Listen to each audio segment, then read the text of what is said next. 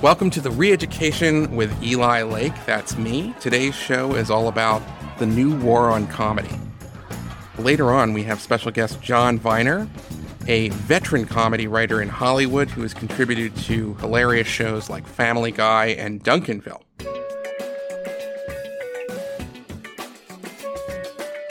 Sticks and stones may break my bones, but words will never hurt me. For my generation, Generation X, this was something that children learned in kindergarten. It was obvious, a cliche. Like, I disagree with what you have to say, but I will fight for your right to say it. Americans have, until very recently, been a free speech culture. The censors were the villains, the comics, DJs, musicians, and authors who challenged dogma with controversial speech were the heroes. Just watch The People versus Larry Flynt. It's about the struggles of the late pornographer to publish Hustler magazine. Unpopular speech is absolutely vital to the health of our nation. It was a tribute to the rights of Americans to offend their neighbors. I'm not trying to convince you that you should like what Larry Flynt does. If you don't like Howard Stern, you can always change the station. I don't like what Larry Flynt does. But what I do like is that I live in a country where you and I can make that decision for ourselves. So the story went. And then it began to change. Slowly at first, and then rapidly. Speech itself became a form of violence. In the 1980s and 1990s, this idea was limited to a fringe inside the academy.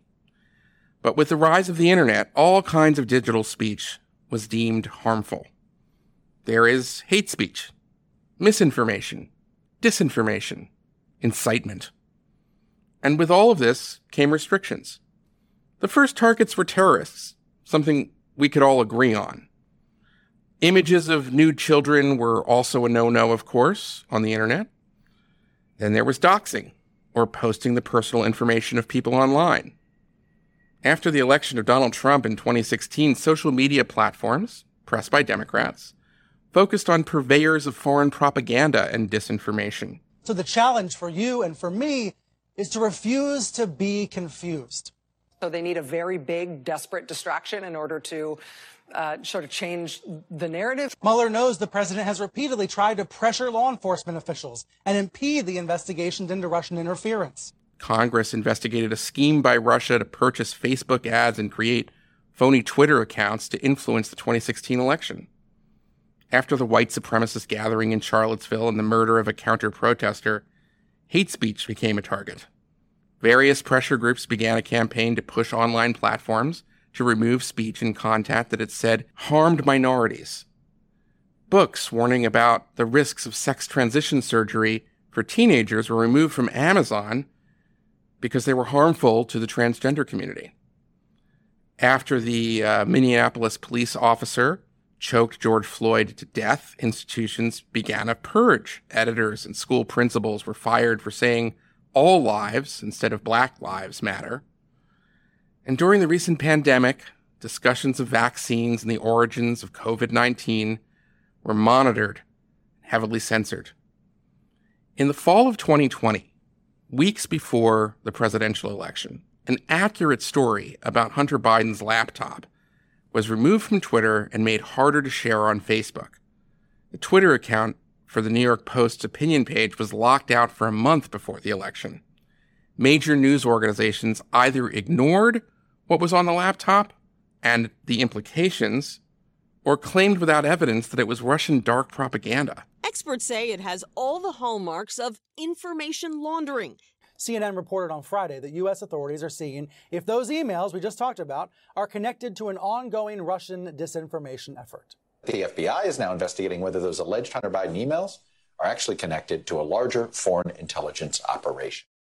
Comedy itself is now in the crosshairs. Shane Gillis, who was set to become a new cast member a few years ago on Saturday Night Live, was fired from the show after old clips on YouTube of him emerged poking fun at Asian Americans.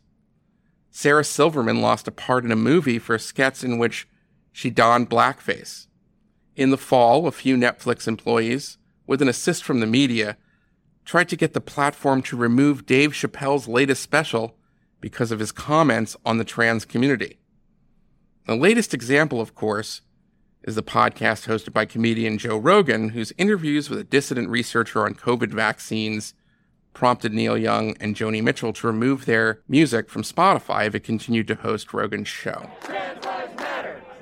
The comedian's declaration that gender is a fact and his characterization of the LGBTQ community as too sensitive prompted a walkout by staff and support from transgender rights advocates, some of whom accused Netflix of profiting from hate speech. We need to say it's not okay. This hate conversation was not their intention. We understand that jokes are jokes, things are things, but at the end of the day, if it's promoting hate and it's promoting discrimination, you are directly a cause of it if you're allowing it to happen and you're not doing anything about it. And that goes for anyone in this country, specifically people of power in the entertainment industry. This is not a problem for the handful of high-profile comedians who've been targets of many of these mini campaigns. In most cases, the biggest comedians today will prevail or have prevailed. The real issue is the message it sends to all of the other comics who are still coming up. It means that comedy today exists in a state of fear. Entertainment executives are afraid of activists, comedians are afraid of certain topics, and the rest of us are becoming afraid to laugh lest we offend the latest group demanding protection from speech they find offensive. It's not the first time. Our society has dealt with this problem before. This brings to mind great late comedian Lenny Bruce. He was ruined by a series of lawsuits in the most culturally sophisticated cities in America. In Chicago, San Francisco, and New York, Lenny Bruce was arrested on charges of obscenity. He fought the law and won in Chicago, LA, and San Francisco, but his career was in tatters. Between 1962 and 1966, Lenny Bruce went from a rising comedy star who regularly appeared on late-night television programs to a pariah.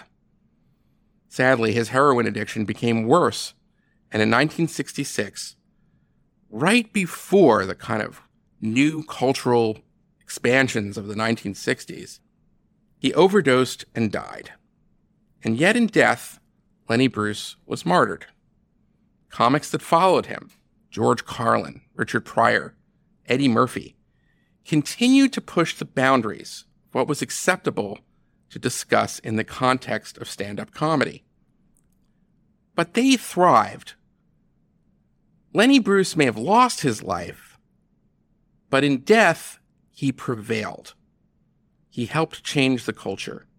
In a sense, he died for Carlin, Pryor, and Murphy's sins. They don't give you a list. Wouldn't you think it'd be normal if they didn't want you to say something to tell you what it is?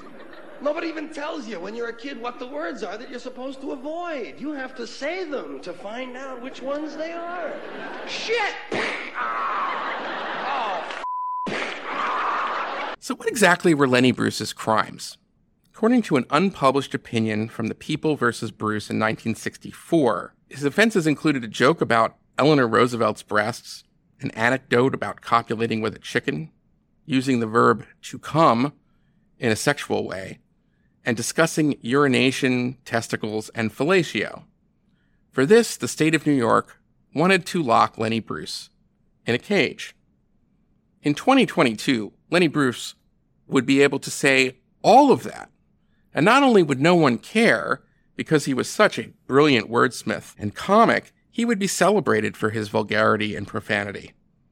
But what's interesting is that the one routine he could not say today was not something for which he was prosecuted. And here I want to play a clip from the movie released 10 years after his death with Dustin Hoffman playing Lenny Bruce. Warning, we bleep the N-word in this clip. Well, I'm just trying to make a point, and that is that it's the suppression of the word that gives it the power, the violence, the viciousness. If President Kennedy would just go on television and say, I'd like to introduce you to all the in my cabinet, and if he'd just say every he saw didn't mean anything anymore, then you'd never be able to make some 6-year-old black kid cry because somebody called him a nigger in school. It's important to hear what Lenny Bruce is saying because it tells us something important about the moment that we're in today. he is using the N-word and other ethnic slurs in this routine to defang them.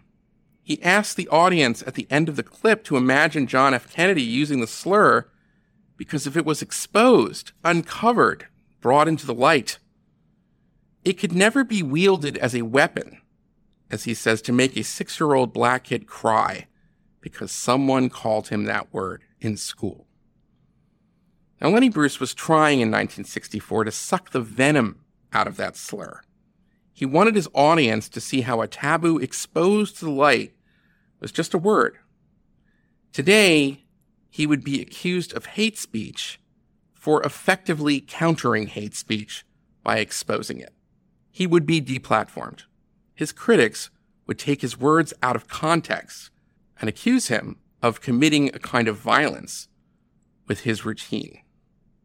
Now, I should say that one can disagree with a comedy bit, think it's not funny, and even be offended. But if we do not allow for these kinds of heretics today to hone their craft, to share their comedy, well, it impoverishes our culture.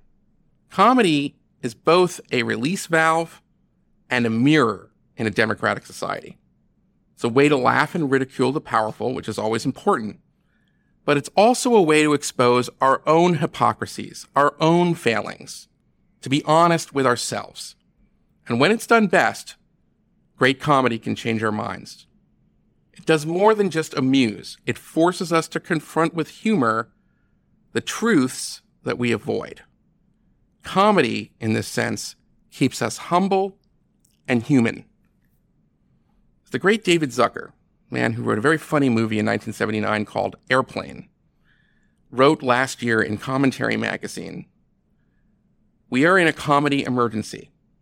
If we continue on this path, no first responders will be able to help us.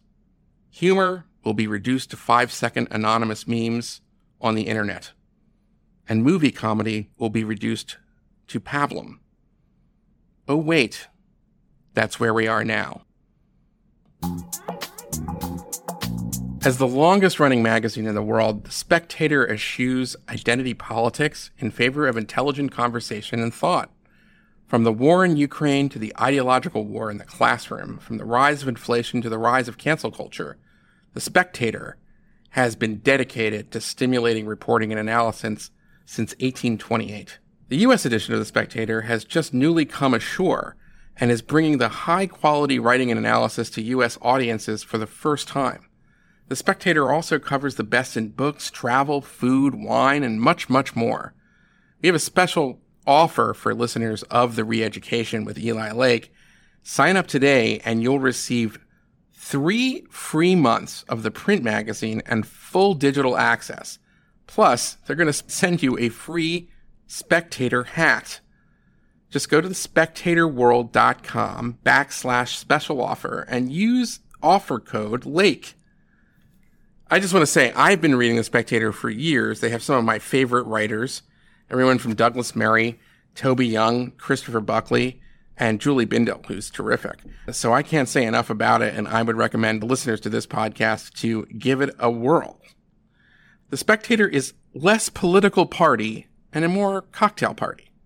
And whether you lean left or right, you are guaranteed to be entertained and enlightened from cover to cover. And that's really a big part of the theme of our show here at The Re-Education, is to say that we are interested in debate, we're interested in testing assumptions, and we're interested in hearing a variety of viewpoints, and not just simply reinforcing ideological dogma. And that's just like The Spectator. So again, go to spectatorworld.com/special offer and the offer code LAKE. I cannot recommend it enough. All right, everyone. I am so pleased to introduce our guest today, John Viener. He is a writer, an actor, a comic who has worked for years on Family Guy, Duncanville, The Morts, if I'm not mistaken. That was a sketch group, yes. Yes, and is one of my dearest friends, and I will say the funniest guy that I know. John Viener, thank you so much for coming on the Eli Lake Show. Hey, thank you. And as a thank you to coming on, I think I'm going to buy you a front light so we can see your face. I'm working on that. Right. So the top of the day show is the War on Comedy, and you are somebody who's in the comedy business. And so first of all, I want to just read for you from an essay by David Zucker, who is the writer, of course, from Airplane and a sort of Hollywood legend. It's something I put in my monologue. And what he says is, we are in a comedy emergency. If we continue on this path, no first responders will be able to help us. Humor will be reduced to 5-second anonymous memes on the internet, and movie comedy will be reduced to pablum. Oh, wait, that's where we are now. Do you agree with Zucker on this? Yeah, I mean, I think we're in a bad spot. I don't think it's that dire. I think it's there's nothing we can rescue, because if you try to rescue it, then you become part of the problem. So there has to be enough of a shift, as it were, that people can be allowed to be funny, and again, without being attacked for trying to go outside the safe zone. So I want to ask, some of these pressure campaigns against Joe Rogan or Dave Chappelle or Shane Gillis or others like that, does that have an effect on just the industry in general? For everybody else, do they see that and they say, wait a second, I better watch my step? Yeah, I think there are countless people who are comedians who have just preemptively erased all of their tweets, because there are so many people who are looking to annihilate you just because you exist. And a lot of times it almost feels like there are people who are upset that you're succeeding at something. So if they're not succeeding, maybe they should take you down as well. So I think there's always a general fear that, like, even in a writer's room now, you used to have sort of the ability to say whatever you wanted, as long as it wasn't an ad hominem attack on somebody in the room. You could play. And I feel like that's been broken down too. So you're constantly feeling vulnerable. So I think that's why it becomes pablum, and it just becomes what's innocuous, what is, and also there's, I think there are marching orders of wokeness that if you defy, then you become part of the enemy, instead of, hey, we're all here to make someone laugh. Hopefully more than one person. Comedy can be many things. It could be good, it could be bad, it could be brilliant, it could be stupid. But there's a certain kind of American stand-up comedy where the greats, Lenny Bruce, Richard Pryor, would be able to say something that everyone sort of knew was true, but were afraid to say out loud. And that it served an important social function in that respect, as a kind of a release valve. Yeah. I think that comedy, when it works well, is illuminative of something that you didn't realize you shared with somebody else. Mm-hmm. So it's like, oh, you noticed that too. And you also said it in a sharp, quick way that made my brain make this audible noise of understanding, agreement, or surprise. And yes, so I think, there's laughter therapy. Like you want to expunge the evil spirits in yourself. You want to feel connected to people. So comedy has always been something that has been connective at the same time that it feels like it might be pointing out divisiveness. It tends to actually say, hey, like the 80s was all black guys talk like this, white guys talk like this. And when you're the white guy being made fun of, you laughed, but you could also laugh because the black person's making fun of the black. Like, it was equal opportunity. But now, we've taken away the ability for anyone to speak for any experience that isn't their own. And that has made it very hard to cross boundaries, because now you can't step into someone else's shoes, because you're told immediately you're not welcome there. And that if you try to go there, you will have to be punished. And yet, that I feel like is the biggest crime against, society, is that we're not able to say, I understand what you're going through, because then you're told, no, you don't understand. And you can't talk about that stuff, whatever it is. What are some of the topics that you feel that you can't make jokes about anymore? I honestly think anything that's not you is problematic. But the only thing you can really attack is white men. It's white straight men. They're like, that's fine. Everything else is kind of you have to tread lightly because you get into trouble. So then a lot of comedy just becomes slapstick or just noise comedy, or like it's not specific to society. So you have to, I mean, if you look at shows like Big Bang Theory, like I couldn't watch that show, and it came before all the woke stuff and all that, but I couldn't watch that show because I was like, or even Third Rock from the Sun, like the writing wasn't bad. It's just, this is nonsense. Right. I guess Mr. Ed was also nonsense. There are no talking horses as far as I know, but you know what I'm saying? Is it's just like, you had to put yourself in this crazy situation so that now these are the new rules and no one's getting hurt because these are crazy rules in the first place. Except here's something I found interesting in kind of my research for this show, which is that all the stuff that Lenny Bruce was prosecuted and jailed for were the kind of jokes that if he made them today, or someone made them today, really it wouldn't be that controversial. He got in trouble for talking about Eleanor Roosevelt's tits, for gay sex, for the idea of having sex with a chicken. Those were in court documents, but ironically, his whole bit about, are there any N-words in the room, which is sort of the one bit that we remember from Lenny Bruce more than 50 years later, that was not that he was not prosecuted for that, which I find very interesting. I mean, in that there were different taboos at the time than there are today. And that in many cases, you could say that there isn't really a problem. It's very easy to get internet pornography.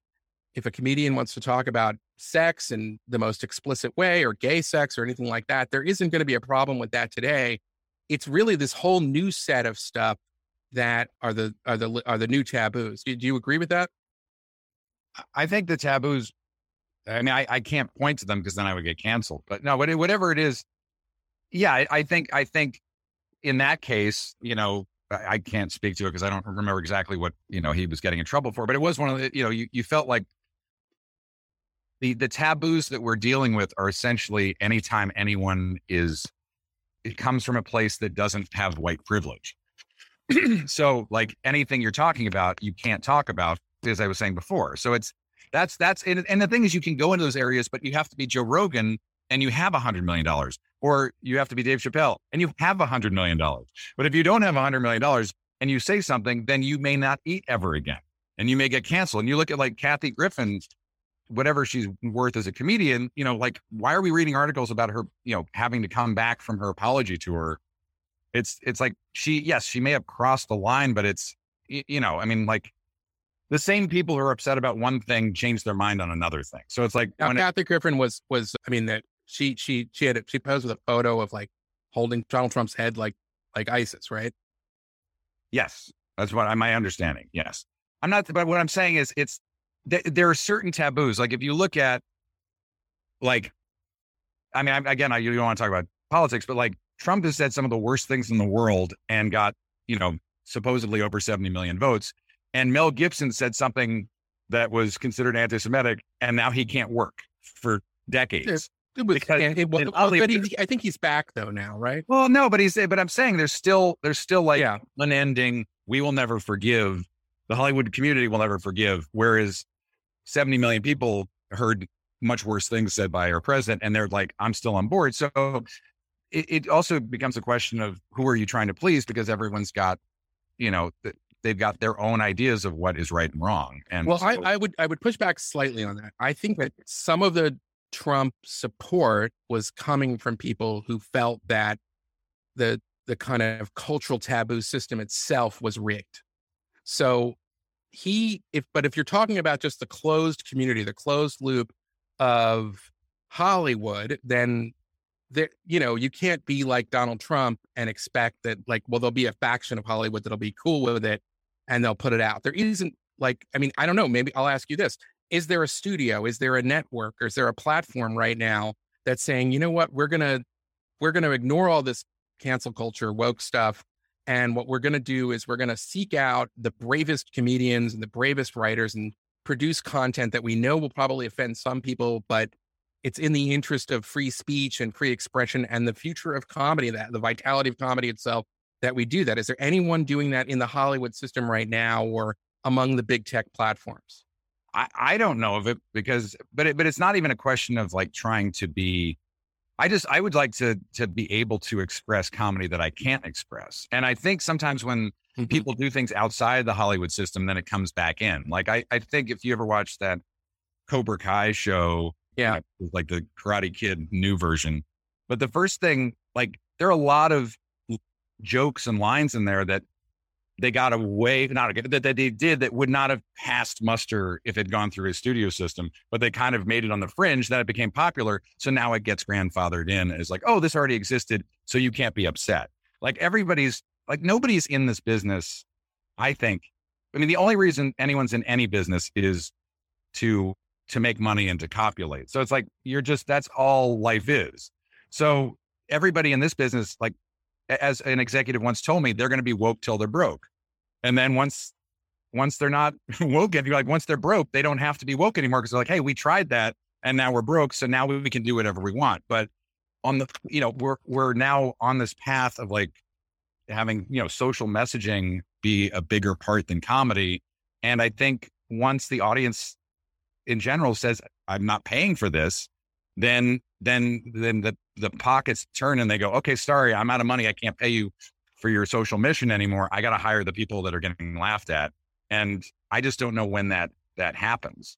But it's not. That's an interesting, I think we've stumbled upon maybe a way out of this, which is to say that the people who normally are not the boycotters, people who just want to laugh and find, and are not offended that something might exist that if somewhere on the internet or somewhere that it might offend them, need to organize and boycott the boycotters. That there has to be kind of a countervailing social pressure that we can hasten the day of going woke till you're broke. Right, but I think that it winds up becoming this demographic large change that no one individually pushes. It just becomes, people are excited. Like, I don't know what it would be, but like if there was that raunchy comedy that somebody put out and it made $200 million, you can bet there are going to be 1,000 raunchy comedies coming in the next 5 years.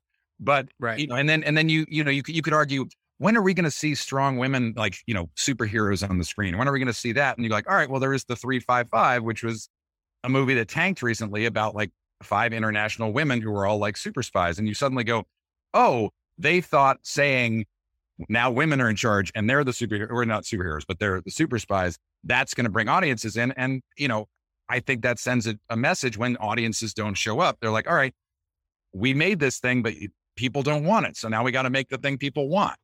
I think there's a huge misunderstanding about Hollywood. It's like no one, as I said before, like no one's out here as much on a social mission as to promote their own agenda and to hopefully get a big mansion and just to have lots of sex. That's that's what everybody wants. And that's like, and if they're not gay, they would also like your children to be transgender.